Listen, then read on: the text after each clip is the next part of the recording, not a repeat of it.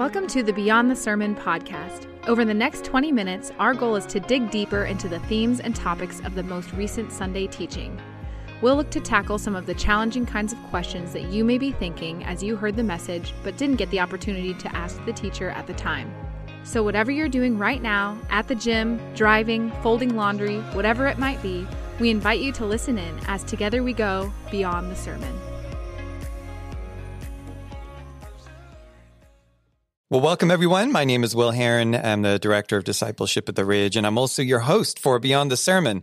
And with me today, I have Ridge Director of Family Ministries, Doug Applegate. Doug, welcome to the studio. You bet. Thanks for inviting me in. So, Doug, this past Sunday, we took a break from our study in Luke, and you had us in the Old Testament, book of Deuteronomy.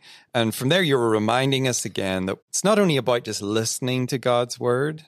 We have a lot of opportunities to do that, but it's also about living it out.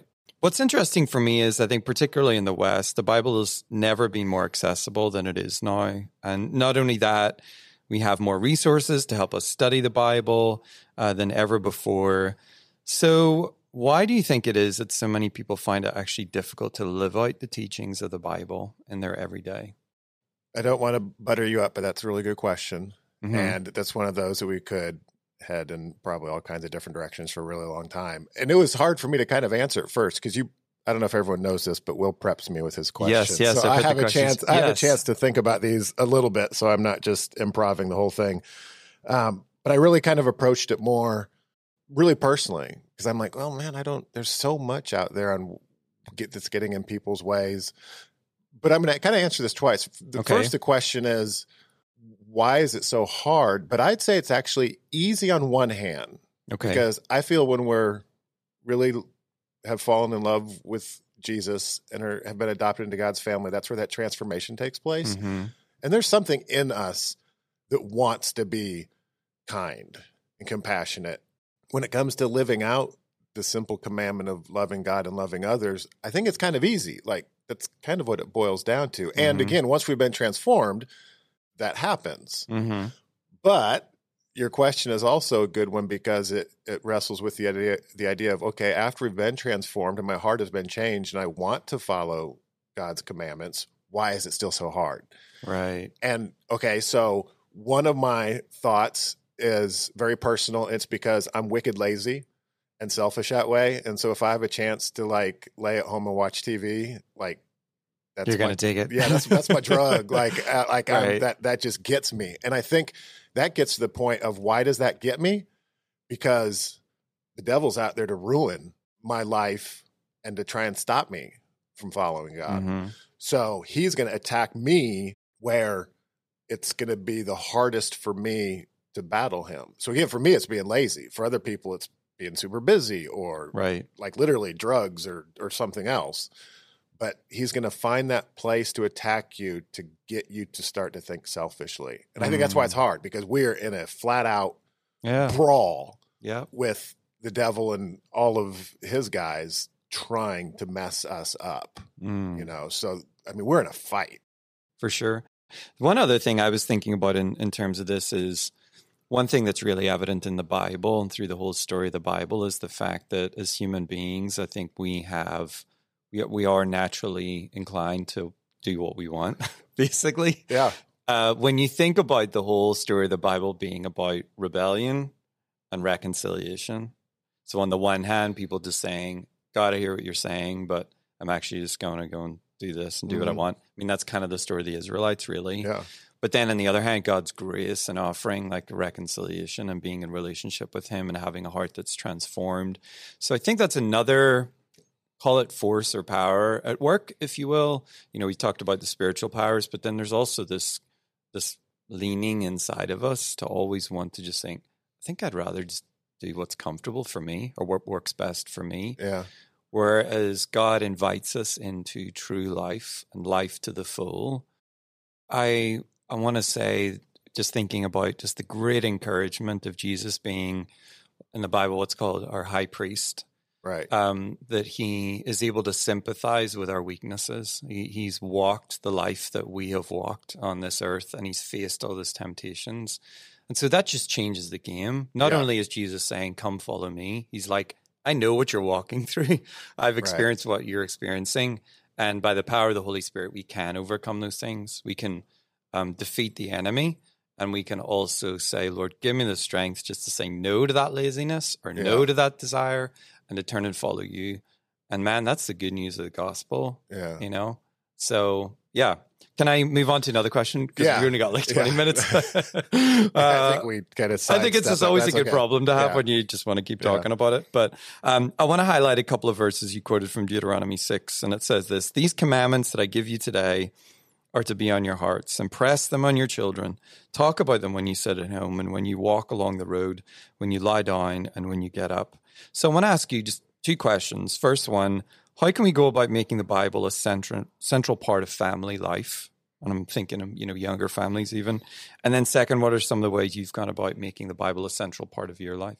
Okay, good. I want to give like really good practical answers. Sometimes I hate when you listen to people talk and they give kind of ideas, but they don't really tell you how to do it. Right. So I'm going to give you the idea first, but then I'm going to tell families how to do it and how we did it. Okay. So the idea is that illustration that I think a lot of people have maybe seen this when you're trying to fit a lot of stuff into your life. And it's the illustration of having a jar and having some big rocks and a bunch of little pebbles. And the little pebbles are the good things in life, but not as important. And the big rocks are the important things, like God and family and that kind of stuff. Right. If you dump all the pebbles in first, the way this illustration plays out, you can't fit the big stones in, the big rocks in. Mm-hmm. But then I've seen somebody empty the pebbles out of the jar, put in the big stones, and then they pour in the pebbles, and they go around the big stones, and you can actually fit everything in the jar, when previously it didn't look like you could fit everything in the jar. The idea is get the big important things on your calendar. And that's the practical advice. For me, got to get it on my calendar. My wife will ask me to do something. I'm like, hey, if I get it on my calendar, it's done. It'll happen. Mm-hmm. So finding that time to have a movie night with your family. Put it on the calendar. Don't just say, hey, we should do this and watch this movie or just spend some time together, because that's not going to happen. Those little pebbles are going to get in the way and other things are going to come up. So put it on your calendar. Family night is this Friday. We're going to put the phones down and we're going to hang out, play games, whatever. The idea of getting it on the daily calendar of reading through one of the Bibles with your kids, and your kids are smaller and you have that bedtime routine, make that part of your routine. It's on the calendar. It's like you're telling your friends, you're out with them, hey guys, I got to be home at 9 because I'm tucking the kids in. Right. That's on my calendar. It has to get done. And part of tucking my kids in is I talk about their day, I make sure they brush their teeth, and then we read one of the Bible stories. I'm glad your kids went to bed at 9 too. Sometimes I feel guilty about that. Nah, man, you got to pick what works. Yeah. But then that becomes part of your schedule and part of your routine. And again, getting it on the calendar for those other things that you want done. I know growing up, I'm old enough that growing up, we used to have family dinners like every week or every night of the week, it seemed like. And now just life is different. And I think it just is for a lot of families. And to have that dinner time every night of the week is probably impractical. But that's where a family could look and say, hey guys, we need to get in 3 of them this week. Right. So there's no practices on Fridays. Kids, I know you want to go to the high school football game, but we're going to have dinner first. And we're going to put it on the calendar. And then right after family dinner, you can go to the high school football game. That kind of thing. But again, for me, the practicalness of getting it on the calendar. What about for you then, personally, in terms of the Bible reading and things like that? How have you tried to... Sorry, that last one didn't it was good, though. The Bible aspect of it. But my point is, if you want to work in Bible time, whether it's for sure devotion, God intentionality, games, the hang time cards we have, whatever that is, the intentionality. For me, I like reading the Bible like they're letters, and so I have personally gotten a couple versions that have taken out chapter and verse. Okay, because originally the Bible wasn't written, right? Exactly, it was just written as a no letter, chapters, no verses. Yeah, and it doesn't have the headings and stuff in there. Sometimes kind of throw you and tell you when to stop, and you're like, oh, okay, I guess this is when I'm supposed to stop reading. And so I like getting a format where I'm seeing it as just a letter. Yeah. And then I'll read it pretty quickly all the way through. Again, like it's a letter, especially New Testament stuff. Yes. The Philippians, 1st, 2nd, 3rd John, kind of them shorter ones. And so I just kind of like reading it kind of in one push. And then maybe going back and diving into something that was deeper, highlighting, circling something that says, okay, I'm going to come back to that and read it a little bit more intentionally. Mm-hmm. But there's times I just like to read it as a letter, just like I got it in the mail from somebody. Yeah. You know? No, that's something I like. I think that's really cool. So one last question, just toward the end of your message, you shared about ways to talk about God, not just with our kids, but with others. And I don't know about you, Doug, but I think sometimes in certain family circles or with certain friends, God or like spirituality in any sort of sense is like a hot button topic. Yeah. How would you recommend kind of approaching conversations like that? Or you think of family members in your family? Yeah. How do you even approach that topic, really? 2 ways. One is I make sure my attitude is in check. And by doing that, I'm thinking to myself, I'm going to share something, not because I want to change their mind. I'm going to share something just because it's part of my life. Right. So the example there is you run into a family member at a family reunion, haven't seen them for a couple months, you know, and you're catching up and like, hey, what have you been up to? Okay, if I've been on a mission trip or if I've had some really fun outings with my guys group, I'm going to share that. And right. Like, oh man, well, let me tell you, I went on this trip with some guys from church and went up to the Boundary Waters and we did this, we did that. I'm not telling them to change their mind. I'm just telling them because that's a part of my life. Right. You know, or you run into somebody at work and on Monday they're like, hey, how'd your weekend go? Oh, it was sweet because I ran into some friends at church that I didn't get to normally see. We've been missing each other. We got to catch up a little bit. Just talking about God as a part of your life because he is a part of your life. And again, not with the attitude of, I want to get you to go to church with me. Right. But you're just sharing because that's what's happening in your life. Right, right, you know? Right. And then I started to think, okay, what if you have someone in your life who really just doesn't want to hear about it? You could even mention that. And they're like, ugh, bring it up church again. You know? Like they know enough that God is a part of your life. So you just don't want to bring it up. For that, I would say, you lean into the part of the teaching, the Shema that we were teaching about where it says listen and then obey is the important part. To obey and act like Jesus to that person. And maybe you don't mention it. And in my lesson, I was talking a lot about how you have to follow God and do it, but then you also have to speak it. And it's both. And maybe for those people, you don't speak it with words. But instead, you're forgiving them when they've been a huge jerk to you. Right. You know, you're super kind to them when you're together, you know, and you're watching your mouth, you're watching your attitude, you're letting them see Jesus, you know, giving them time.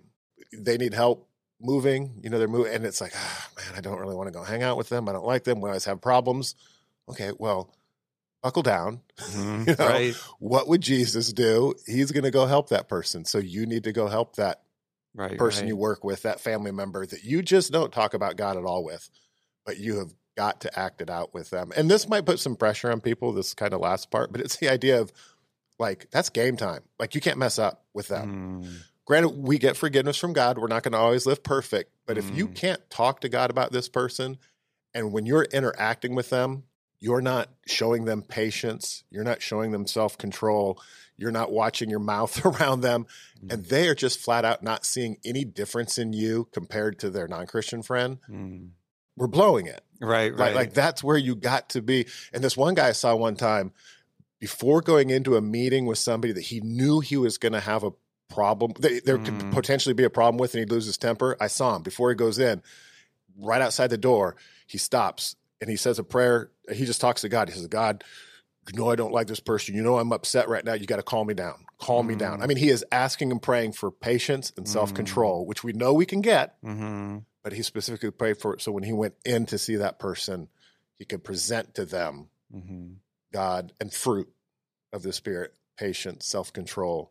Yeah, I think it comes back full circle to the beginning of our conversation where we were talking about those desires sometimes that come up in us, and it's easier just to follow those. And if it is impatience or it is just flying off the handle and saying something, right? Jesus isn't just saying, follow me in terms of just follow my lead, you know, and just do your best, just grit your teeth. Yeah. No, there's actually it's the work of the Holy Spirit, the empowering of the Holy Spirit to help us live beyond what we can by ourselves. And one thing I was thinking about this is that the reality of God's work in our life is a witness to others. Yes. But also this, our actions validate or discredit our statements of faith. They just do. Yeah. And for me, when I look in my life, so much of what drew me to the reality of God and the good news of Christianity was seeing it at work in the lives of others. Yeah. You know, where people talked about having a relationship with God, but I really saw his peace, his strength, his provision, like in their life. Yeah. And I saw how they treated other people. So it's almost like you're seeing the power of God at work in somebody else's life. And you think there's something real there. Yeah. Like and maybe I couldn't describe it. Maybe I couldn't articulate it at a certain point. Right. But I was like, there's something there. And that's what we want to do. Yeah. You know? So, yeah. And it's cool because we get invited to be that for other people. Yes. Right. Yeah, it's amazing. So that's it's cool just being invited into to God's work and ministry. Well, Doug, thanks so much for your time today. Just appreciate you being here and then all your work on the message as well. And thank you for listening. Always grateful for you joining us on the podcast.